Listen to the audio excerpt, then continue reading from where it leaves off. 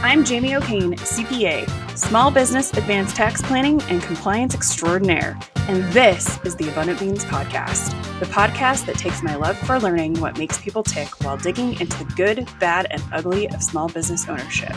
We strive to give you the insight that only those in the trenches of being and working with entrepreneurs can provide. So today I'd like to welcome to the podcast Stith Keiser. Stith leads a team of consultants to improve the lives of hospital owners, both new owners and seasoned veterans, veterinary hospitals, right? Yes, we do. And their team members enhance client experience, build sustainable practice profitability, and elevate the quality of care for pets. In addition, he does consulting. In addition to consulting, his passion is for veterinary management and extends into the role of managing partner in a handful of veterinary practices and partnering with veterinary friends who are often new to practice ownership and wish to build their legacy. You specialize in staff management, coaching, and financial operations. Man, the fun stuff. Thanks. That's why I can do it. Thank you so much for coming onto the podcast with us. Yes, ma'am. My pleasure. Thanks for having me. Yeah. Stith and I actually met in person because you do some work at CSU. And so I drove up to Fort Collins and we had an amazing lunch. Yeah, we went to Pickle Barrel. It was actually funny. So I'm doing back-to-back podcasts today, and the guy that I just interviewed, he's at CSU. He's a professor at CSU, and I was like, "Been to the Pickle Barrel lately?" He's like, I have not been back since then. I haven't been back to Colorado since then either. Yeah. But next January, when I'm back out there for class, I will be dropping in again. I'm all about the Pickle Barrel. I will drive up again. So that and some bourbon, we're good. Yeah, we are in. All right, Stith. So what was your first job? I feel bad saying this, having listened to a few of your podcasts now, because everyone leads off with this, but I also grew up on a farm. I love it. And when I was 9, apparently I was lazing around the farm. And so my mom and dad decided it was time for me to learn some responsibility. So Dad actually went out and so my dad's a veterinarian. He was practicing at the time, but he went out and bought 18 head of cattle and registered Black Angus. So it was the oldest registered herd east of the Mississippi. And he basically said, "These are yours. I'll coach you through it, but this is going to be your job through graduating high school." So when I was 9, I inherited 18 head of cattle and spent literally until I graduated high school learning how to grow the herd and everything that came along with it. So what did you end up with? What was the 68 result? head. Okay. Yeah, which is tiny. For out west, that's nothing. I think in Kentucky, our average herd is probably in the low to mid 20s. Oh, wow. But it was a ton of fun. And again, listening to some of your other podcasts, I know Bruce did something similar, at least on the crop side. So yes, learned a lot about everything from nutrition to breeding to. I remember. When I had my driver's permit, I was hauling cattle to the stockyards, terrified being the youngest guy there trying to sell cattle, but learned a lot of humble pie in there too. Well, I don't know if it really is that interesting, but I think, I'm just understanding the parallels or like how like people get from veterinary or from, wherever they are to where they go. And a lot of the veterinary people end up, they're from farms, which makes sense. You grew up with animals. Yes, ma'am. When you find meaning in handling them. So it makes sense. It's not something I would have intuited, but it makes sense. Huh. So can you give us a run through on your career journey? I'll try to keep this semi-short. Totally fine. To cut me off if this gets old. No, you're good. I think it's interesting. I mentioned that my dad was a veterinarian, started out mixed animal practitioner, and then like a fair number of mixed animal practitioners, they realized after a while that the lifestyle maybe isn't what they were looking for. They get tired of getting, beat up by horses and cattle and stuff. So he transitioned to small animal practice and ended up just having a few privately owned small animal hospitals. And the reason I mention this is because like many kids of veterinarians, I spent a lot of time when I wasn't on the farm, scooping poop and doing all the typical things that we do when we grow up as a veterinarian as a parent. And really enjoyed watching him literally start from the back of his truck. I mean, just ambulatory solo practitioner to being able to have a few hospitals. And even at a younger age, I was enamored less so with the medicine. I love what medicine does, for patients and for clients, but I really enjoyed watching him move all the pieces of the puzzle, the staffing, the operations, some of the financial pieces of it. And it was my senior year of high school. We were actually out checking cattle one day, and Dad asked, "Are you going to try to go to vet school?" And I told him, "Yeah, I think I will. I really want to be able to own a hospital someday." And I remember it just sticks out so clearly to me. He said, "If what you want to do is own a hospital, why go to veterinary school?" And that was kind of a pivotal moment for me, because I just always had probably the traditional mindset of veterinary medicine is animal science in undergrad. You try to get into veterinary school if you're lucky, and then eventually, if ownership isn't in your future, you pursue that.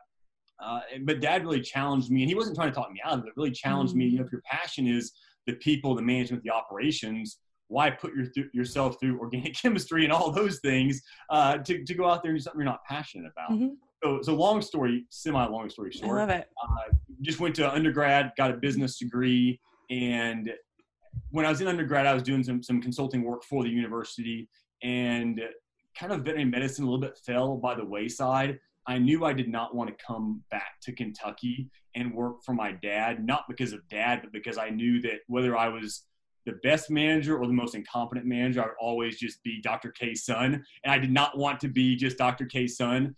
So I moved out west to Colorado, Lakewood, ended up just by happen chance, met a veterinarian out there who owned a multi-doctor mixed animal practice. He apparently was very desperate for hospital administrators. He hired me while I was still in school. So I started doing some remote work for him as I was finishing up just undergrad.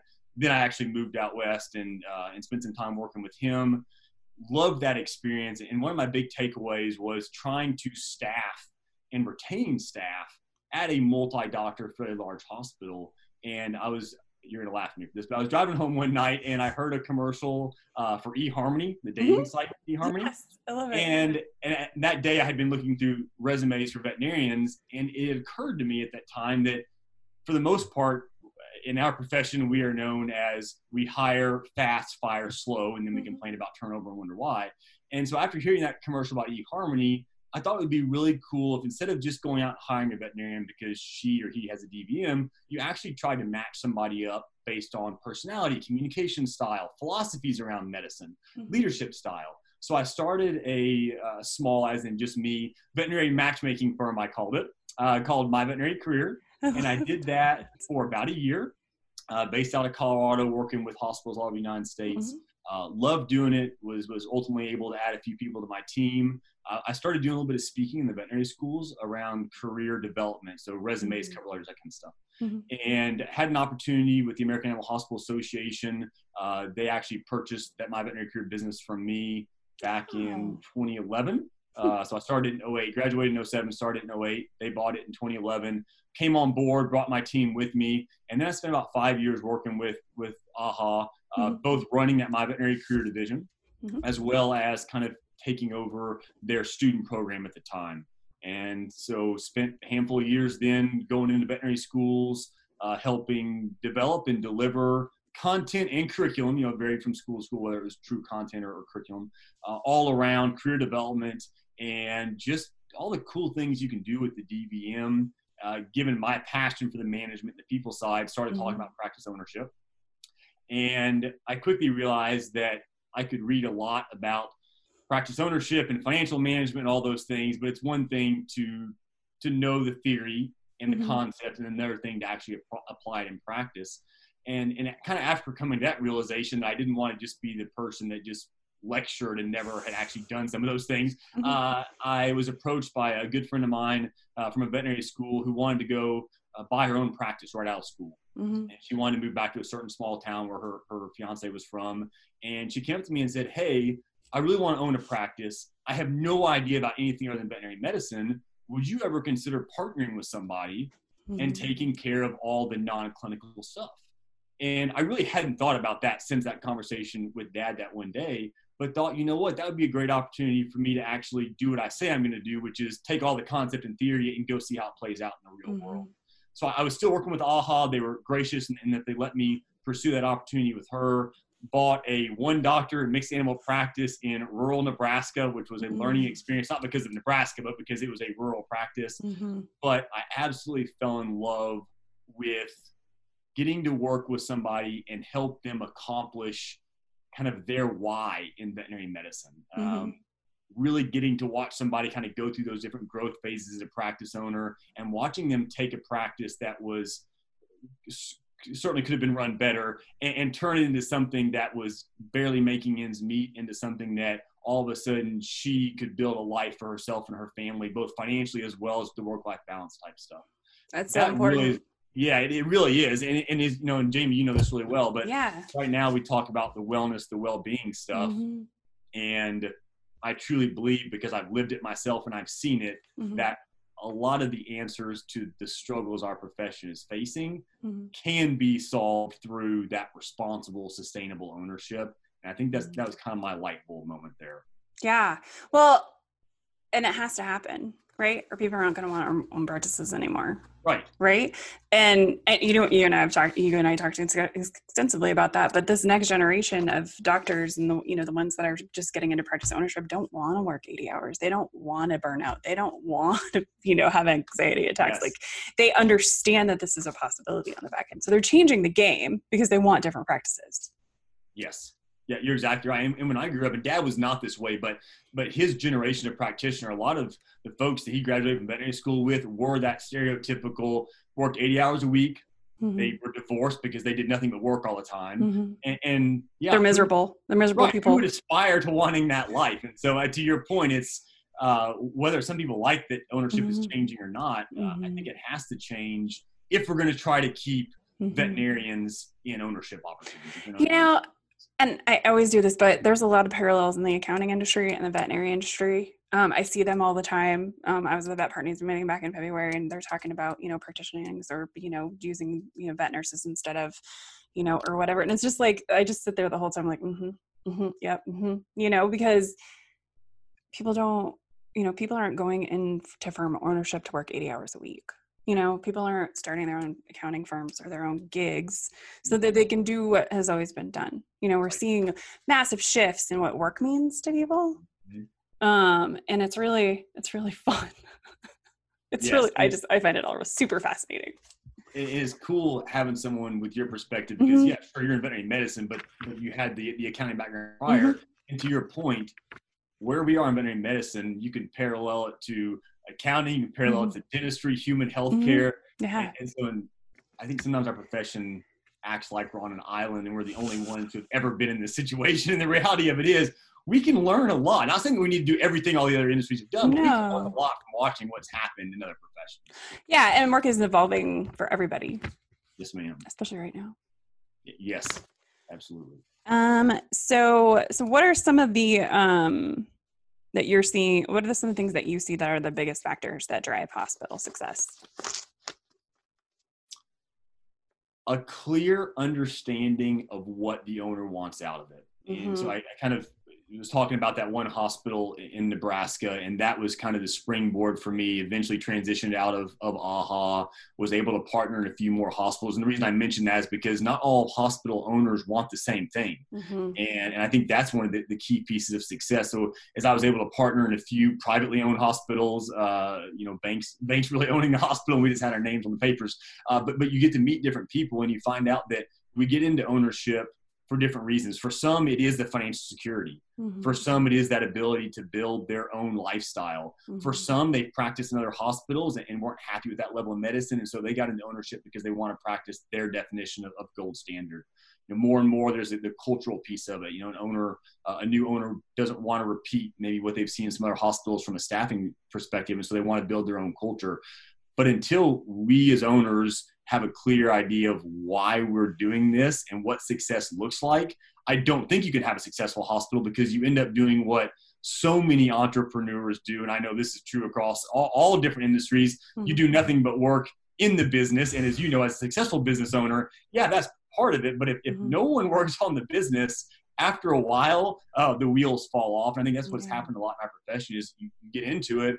They're passionate about being a technician, not a veterinary technician, but a technician on the veterinary side. And they don't work on the business. And so they don't ever accomplish why they got into it, because they just get into this, I got to keep my head down, power through every day, see patients. And and they look up 20 years later and the hospital is in the same spot, or a lot of times worse off than it was when they started. Yeah. And, because we work with a ton of business owners and veterinary practices and things like that, I'm always asking people, why are you in business? What is your business going to give you? What is your long-term goal? What do you want your business to look like in 5 years? And I like the 10-year one. I think you and I talked about this, but I like the 10-year question. What do you want? Like, where do you want to be in 10 years? Because people will dream at 10 years. Right. And so it's just always very interesting to ask people those questions, because a lot of people just go into business to create a paycheck. And if that's why you're there, it's just not going to work. Go work for somebody else, right? If all you want is a paycheck, avoid all the headaches of ownership and just go be an associate. And that's not a bad thing. Go be a specialist, go be an associate, get that paycheck. So to your point, that's a lot less headache. Give you something, right?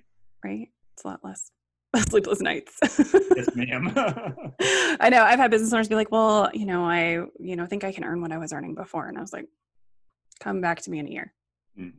If you're still in business, and come back to me in a year, because it's just not worth their time, my time, because I want people who grow, and see like what they want so that we can help them get there.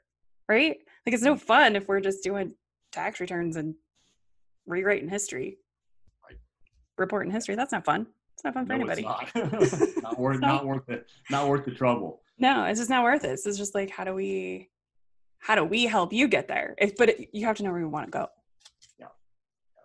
When you're using the how do we help you get there, and I think thinking about success, that's another key piece. Is most of the owners that I see that are most successful are people that realize they can't be everything. I'm not a CPA. I'm not smart, but I'm smart enough to know I'm not smart enough to be a CPA. And so it's the whole we approach. I think owners that are most successful recognize what they're good at, what they enjoy, and then they find other people to do what they're not either qualified to do, or maybe they're smart enough to do, they just don't love doing it, which is where it's where hiring a practice manager comes in. Everybody's always heard the old adage, you surround yourself with people that are smarter than you, and that's not a novel concept, but a lot of people still don't do it. Yeah, and I talk about that all the time. Like, even like with all this CARES Act stuff coming down, I'm just waiting for the smart people to figure it out and tell me what's going on. I'm plenty smart, but they're smarter, and I know where they are, and I know who they are, and I just wait for them. Yes, ma'am. To do the interpretation. I could read the law. Wouldn't mean anything to me. I'd probably fall asleep about 3 pages in. But they're creating webinars for me so that I can understand it later. You don't have to worry about it, right? I'm going to pay them to be smarter than me. Yes, ma'am. And I think as a business owner, it's working in your highest and best. What do you like to do? And what are you good at? And what gives you energy, right? And then find other people to do the stuff you don't want to do. And I always say, like, the best change I ever made to my practice is hiring a virtual assistant. Like, what was I doing? And she was like, how were you handling all of this and all of that? And I was like, probably not well. Well, and that's the thing, is that we don't, and I've been there too, right? We think we're doing a better job than we are. And it's not until we finally let go of that piece of control that we realize, wow, maybe I was keeping it together, but I certainly wasn't doing anything as well as I could have been doing had I not tried to do it all. Well, and I tell people this story all the time. I don't do my own bookkeeping. My bookkeeper that does our clients' bookkeeping, she does our bookkeeping, which is my mom. So I get reprimanded about it. But I'm just like, I could use some of my time. I would say, if you're spending your time doing your own books, that's time you're not helping somebody else. Right. Or I tell people, we didn't do our own payroll. I don't do my own payroll. You shouldn't be doing your own payroll. It's too much compliance to worry about. Go give it to the payroll company. That's what they do. Right. I don't want it. You don't want it. Why? Right. Yeah, no, I'm with you. Even I use those examples because people think, oh, the cobbler's making his own shoes, or the accountant's doing their own books, or whatever. No, I got other stuff to do. Yes. That's a good spot to be. You want to be busy enough where you're not sitting around having to do your own books. You got nothing else to keep you busy. Yeah. I mean, I would rather go interview another podcast. I'd rather do that, or I'd rather, there's other things I need to be doing with my time. And I think you find, when people really kind of start focusing on that, they really realize, oh, that's the thing that needs to be handed over. You know, like hiring the VA, like literally she was like, how do you do all this? And I knew not well, probably. Fix whatever you need to fix. It's yours. I don't handle it. If you could bottle up that attitude and share it with all of us, myself included. Sometimes I'm still guilty of doing more than I should at times. But I think that's one of the keys to success right there. It is. I think. But then I'll take stuff back and I'll be like, dang it, why did I do that? You know. It's like, and you know, I'm a believer, so it's kind of like that give it to God thing, and then you take it back. You know, we do that in our businesses all the time, and that's normal as a business owner too. But then I'm just like, you just have to be aware of yourself enough to be like, oh, this is the thing I keep taking back. Stop letting me do that. Like I'll tell my people, stop letting me take stuff back because you need to be doing it. And it just undermines our relationship when I take stuff back. But like, you know, I think if you're in business long enough, you realize, oh, okay, that was dumb. Sorry. I apologize. And we all do that sometimes. You're right. But I think the key is like you said, it's whether it's the emotional intelligence, self-awareness, whatever term you want to use, it's recognizing when we mess up. Yeah. And I think a lot of business owners are control freaks. You know, a lot of us want stuff done in our way. So letting go of some of that too. It's like, is it done good enough? That's the thing too. Then you get a lot more freedom. Right. When you're not micromanaging processes, which guilty all the time because processes are my thing. So we kind of talked about this, but what are some of the things that practice owners are wanting out of their businesses? I really do think it goes back to one of those key things. So as I've kind of moved, I'm still doing some of the ownership stuff because I love being in it. But now that we've moved to the consulting company, we get to work with a lot more hospitals. And so I get to just get a better sample size.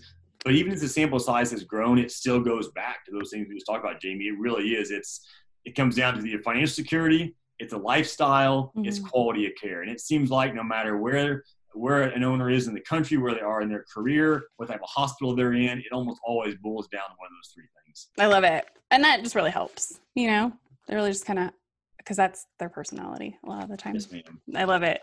And, you know, I've talked about the reason we went to the reason I chose veterinary was because of who veterinarians tend to be, you know, what their psychographics tend to be. And every time I talk to somebody in the veterinary space, I'm like, yep, that's why I love you guys. That's why it's perfect for us. You couldn't pay me to get out of this profession. I could have been in my entire career, most of my life, I guess. And I love the people that are in the profession. It's such good people. Like everybody that has been willing to spend time with me and talk to me and whatever, has just been amazing. Some of my most, you know, top favorite people. Let's see. So, you know, what have some of the biggest shifts been in the last decade or so for practices? I guess I was trying to think decade. That's scary. I've been in this now for over a decade. So I graduated in 2007, which of course was the economy, the last recession. So it really has been kind of interesting to watch trends, and with the different hats I wear, I see the trends on the veterinary school and veterinary graduate side, and then the trends on the practice ownership side. And then of course, with that hat on, as well as the consulting hat, you also see trends on the pet ownership side, the whole client experience. And there have definitely been a lot of changes over the last decade or so. A couple, I think, very high points.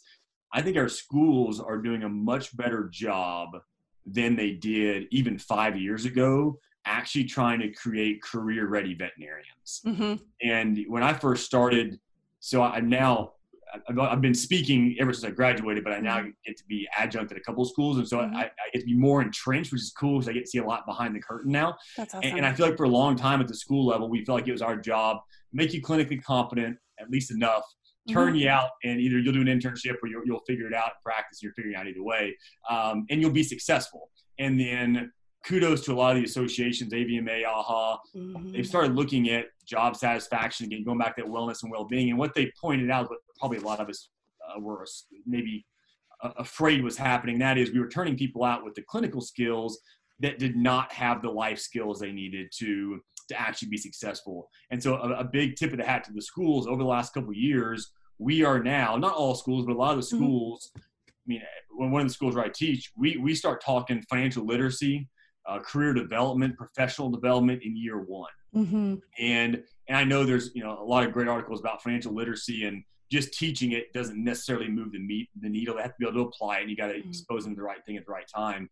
But the schools, I think, are doing a better job of not just trying to develop that clinically competent veterinarian, but also someone who has the communication skills, leadership skills, the basic financial understanding to go out there and be successful. That's so important. And I think it's important for every career track, especially the ones where, a large portion end up being owners at some point. Mm-hmm. I wish we had something like that in the accounting industry, because mostly they're just like, turning and burning into like the big four. Because everybody's like, oh, you're not going to be in big four. And I was like, I don't want to be in big four. Like, I don't even really know what that means, but no, thank you. Because that was just always we're turning and burning into the big companies, basically, mm-hmm. which really isn't the case. A lot of us end up on our own at some point, or not, but we have to understand how to be business owners to help other business owners. I think that parallels the big four. Mm-hmm. Not we have four big consolidators, no. But again, trends. Everybody, of course, is talking about consolidation. Mm-hmm. And if you look at the overall roughly 30,000 hospitals, depending on exactly which study you look at, mm-hmm. 4-ish thousand are sort of corporately owned. And mm-hmm. so to your point, yeah, we're starting to see some of that consolidation. And I think working for a larger group can be phenomenal for the right person based on what they want out of the profession. Mm-hmm. But for those that are more entrepreneurial, like me and you, mm-hmm. there's still so many opportunities, way more opportunities. So in the private practice sector, and I feel like at times the industry, we freak out a little bit about what we see happening with consolidation. Again, I don't think it's all bad anyway. Mm-hmm. And the reality of it is there's still plenty of opportunity on either side of the spectrum there. Yeah, that's really interesting. And I do think that, matching, letting people know what their options are, mm-hmm. And like whatever you find interesting or whatever. Like even when I worked in firms, I was like, well, teach me how to do that. Mm-hmm. Well, teach me how to do that. I go to the admin and be like, well, you're going on vacation. What do I need to know? So I've always kind of been the like jack of all, like, show me how stuff works. Right. And it's the businesses that were like, oh yeah, let's do that. Or I'll be like, hey, what if we did this process instead of that one or whatever. And those are the ones that maybe I've always been an entrepreneur, which probably, but, right. but it's, that's the mentality. And those are the people who need to know that they can own their own businesses. Yes, ma'am. Or like have the platform to go do that, which I know that the schools have changed a lot, but yeah, it's been a while since I graduated. A couple years. It's been a few, just a few. Can relate to that. No comment. And yeah, I know. So let's see. What are some of the ways that practice owners are growing sustainable practices? So what are some of the tools they're using? What are some of the, up and coming things? How are they building better practices than, have been? Yeah, I think two big shifts. When we talk about sustainability, we can't build something if we don't know where we are and we can't measure where we are. Mm-hmm. And one of the great trends we're seeing is that I think hospital owners are starting to realize that it's no longer enough to go hang a shingle and write DVM on the door and think you're going to be swamped. Now, sometimes that does still happen. But I think we're starting to do a better job of realizing, like, it's a business, right? But whether you're a CPA, whether you're in veterinary medicine, whatever, at the end of the day, it's a small business. And small businesses have to have a profit margin to be sustainable. Mm-hmm. And I think there's just been a lot more education around understanding that. Not saying that we all need to go out there as owners and be greedy, but it's understanding that if we don't make money, we're not going to fix the livable wage issue for our support staff. We're not going to reinvest into our hospital. We have no retirement plan. And so I think that awareness has helped a lot.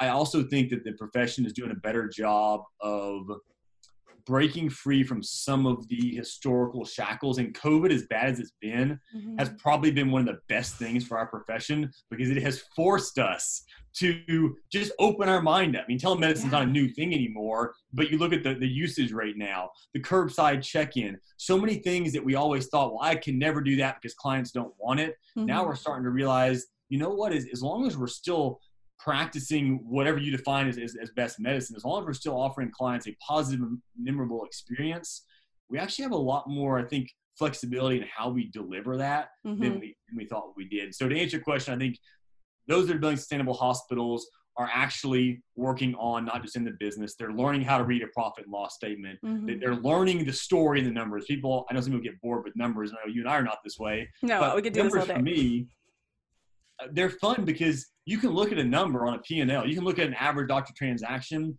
and tell so much about the quality of care, the compliance, how they treat their staff.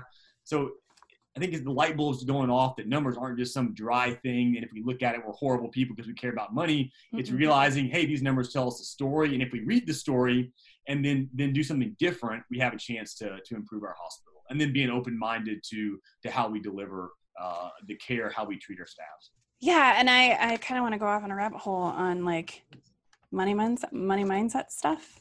You know, because especially I find this in women-owned businesses a lot of the time.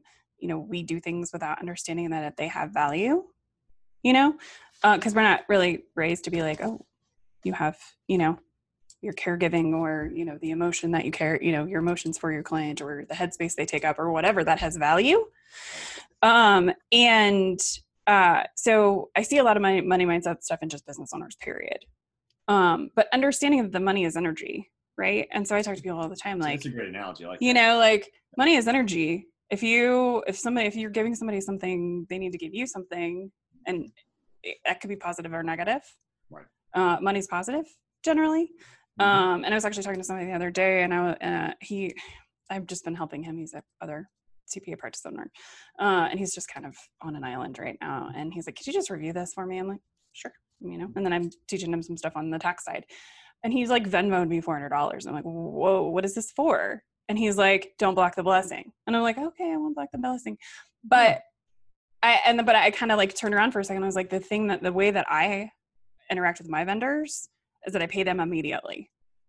Like if I have to put on credit card, I don't care. I pay them immediately because that's how I show them that what they did, that whatever service they're providing me has value. Like I see that value because I just pay them immediately. They're like, oh, do you need payments? Nope. Paying you immediately. If I have to pay it off in 3 months, I'm going to pay it off in 3 months.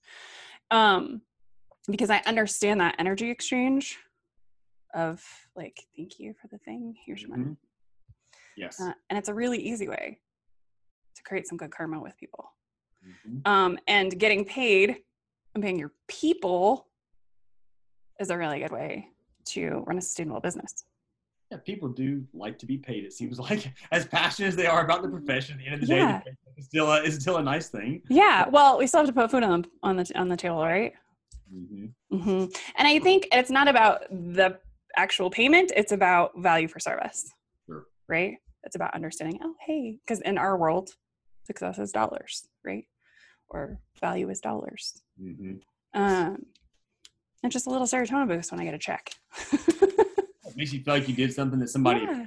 Yeah, exactly. As we think about with this money, what are all the great things I can do for my team, for my hospital, for my family? Like you said, money is it's energy, and it should be good energy unless we choose for it to be an evil thing. Otherwise, it supports all that we do.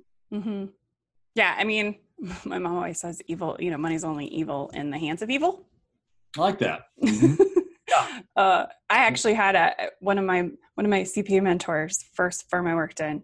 She would always say, if you want to know how God feels about money, look at who he gives it to. Okay. And I was like, but Jesus had money. So. Yeah.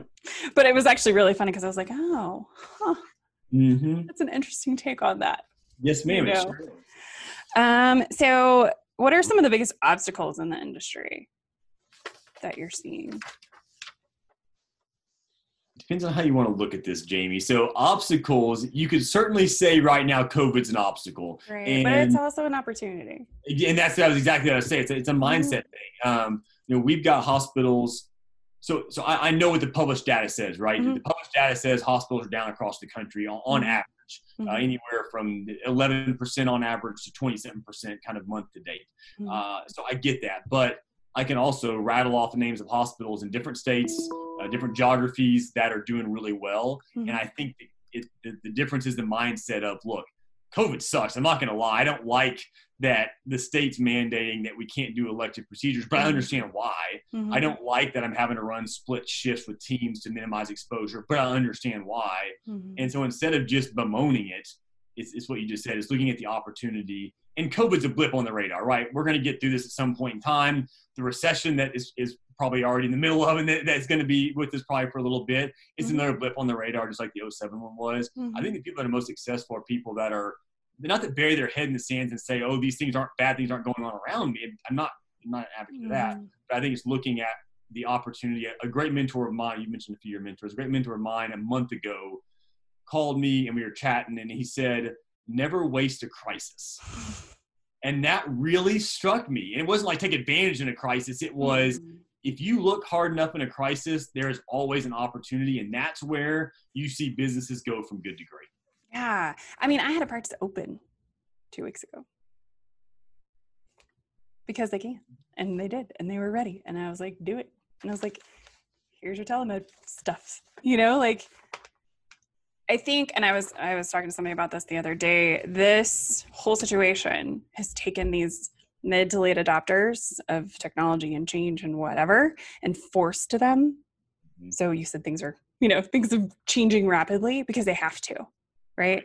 So they might have been like contemplating telemedicine and they probably already knew which one platform they wanted, or like they were almost ready to do it, but now they can. And they have to, and they're going to be better on the front end, like the back end of all of this, right? And it's, again, watching the same thing in the accounting industry, all these practices where, the people come in, they do the tax returns and whatever, they've had to completely change the way they do work. And I was like, well, okay, good. We had all our systems figured out, right? Because we work virtually anyway.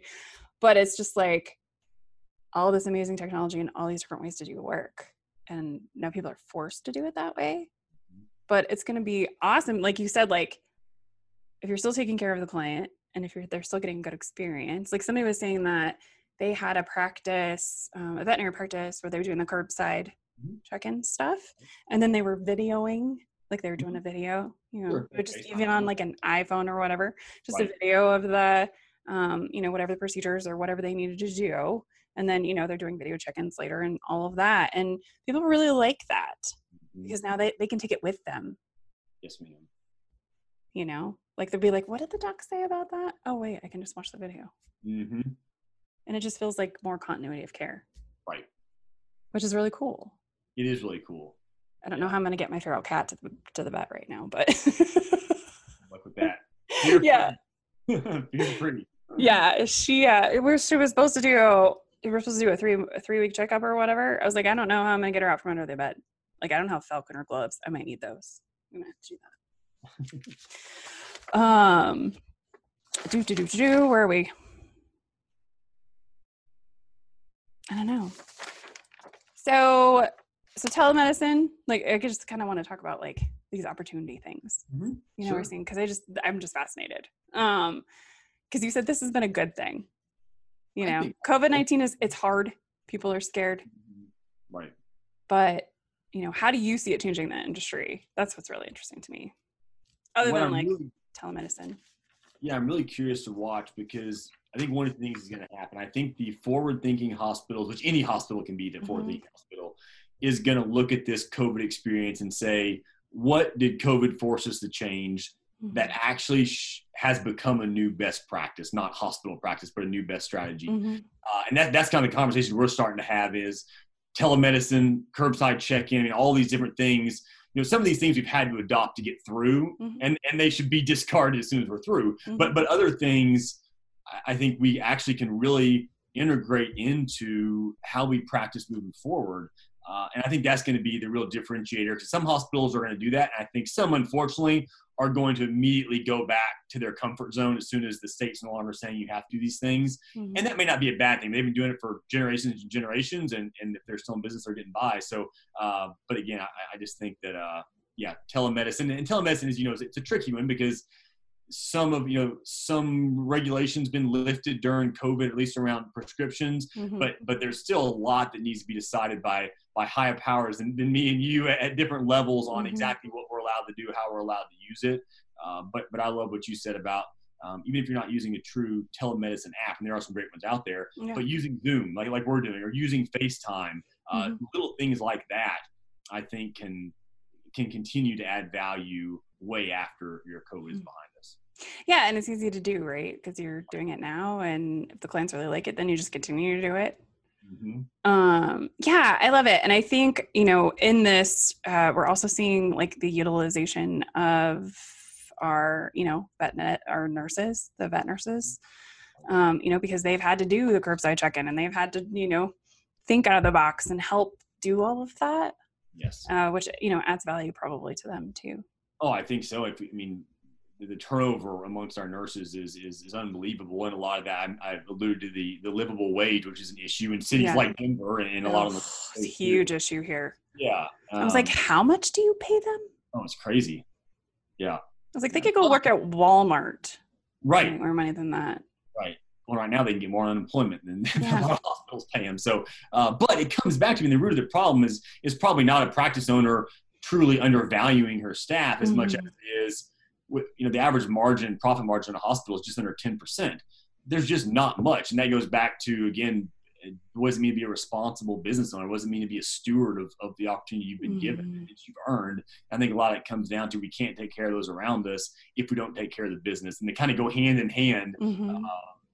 But yes, I agree with you. When we look at the turnover amongst our support staff, a lot of that, when you look at the reasons why, it's either physical, because of at least historical handling techniques, or it's because they just feel so unfulfilled because we have certified or credentialed, whatever term you want to use on the nurses, being assistants. I'm amazed by how many hospitals still have veterinarians drawing blood, placing catheters, and I'm all for it. If you need to pitch in and help, pitch in and help. But if you've got a hospital, you have doctors doing tech work, and not mean that in a derogatory term, but if you're a school veterinarian and you're doing something that someone else went to school to go do, we are not utilizing our staff well, and we're going to feel that ripple effect on every aspect of our business, from the patient care to the experience to ultimately the business itself.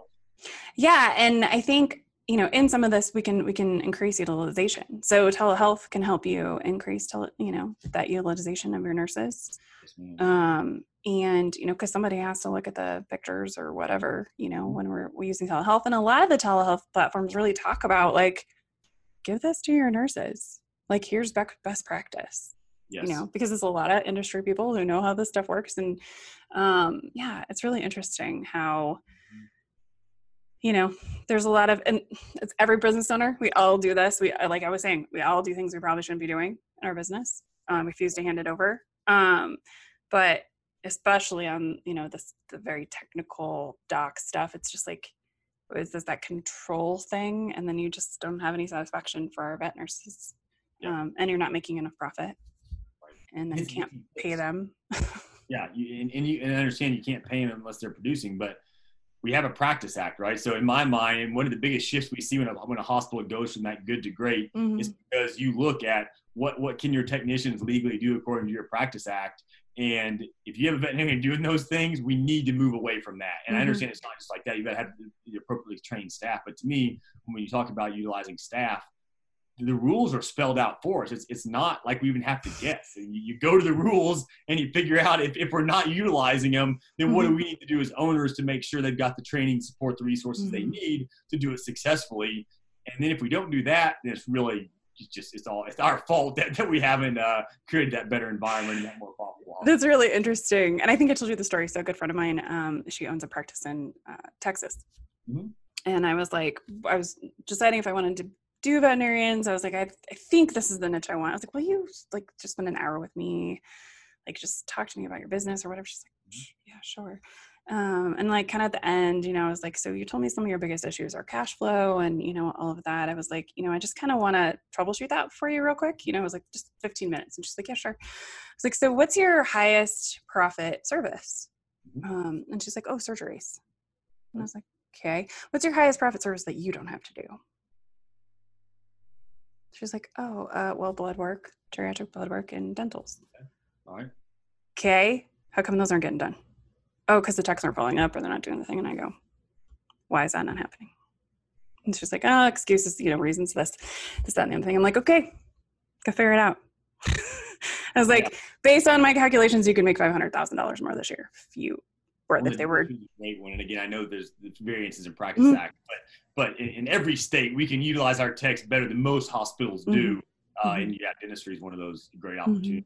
So I'm not saying that the tech can do it all, but no, it was actually really interesting. So I was like, I'm gonna check in with you and see what's happening. I was like, go to your practice manager. You're like, you told me you have this rockstar practice manager. Tell her what needs to happen. Let her implement it. I was like, so like a few minutes later, I was like, so did you do it? She goes, yeah. And I goes, what's going on? She's like, Jamie, oh my God. Like, has she seen the growth? That's the key question. Yeah. So they have. So she's like, I fired 2 techs who wouldn't get on board. She's like, I hired 2. I was like into a place where like, cause she already was paying way above market because that's who she is. That's why I love her so much. So they this amazing job where they get to actually do stuff.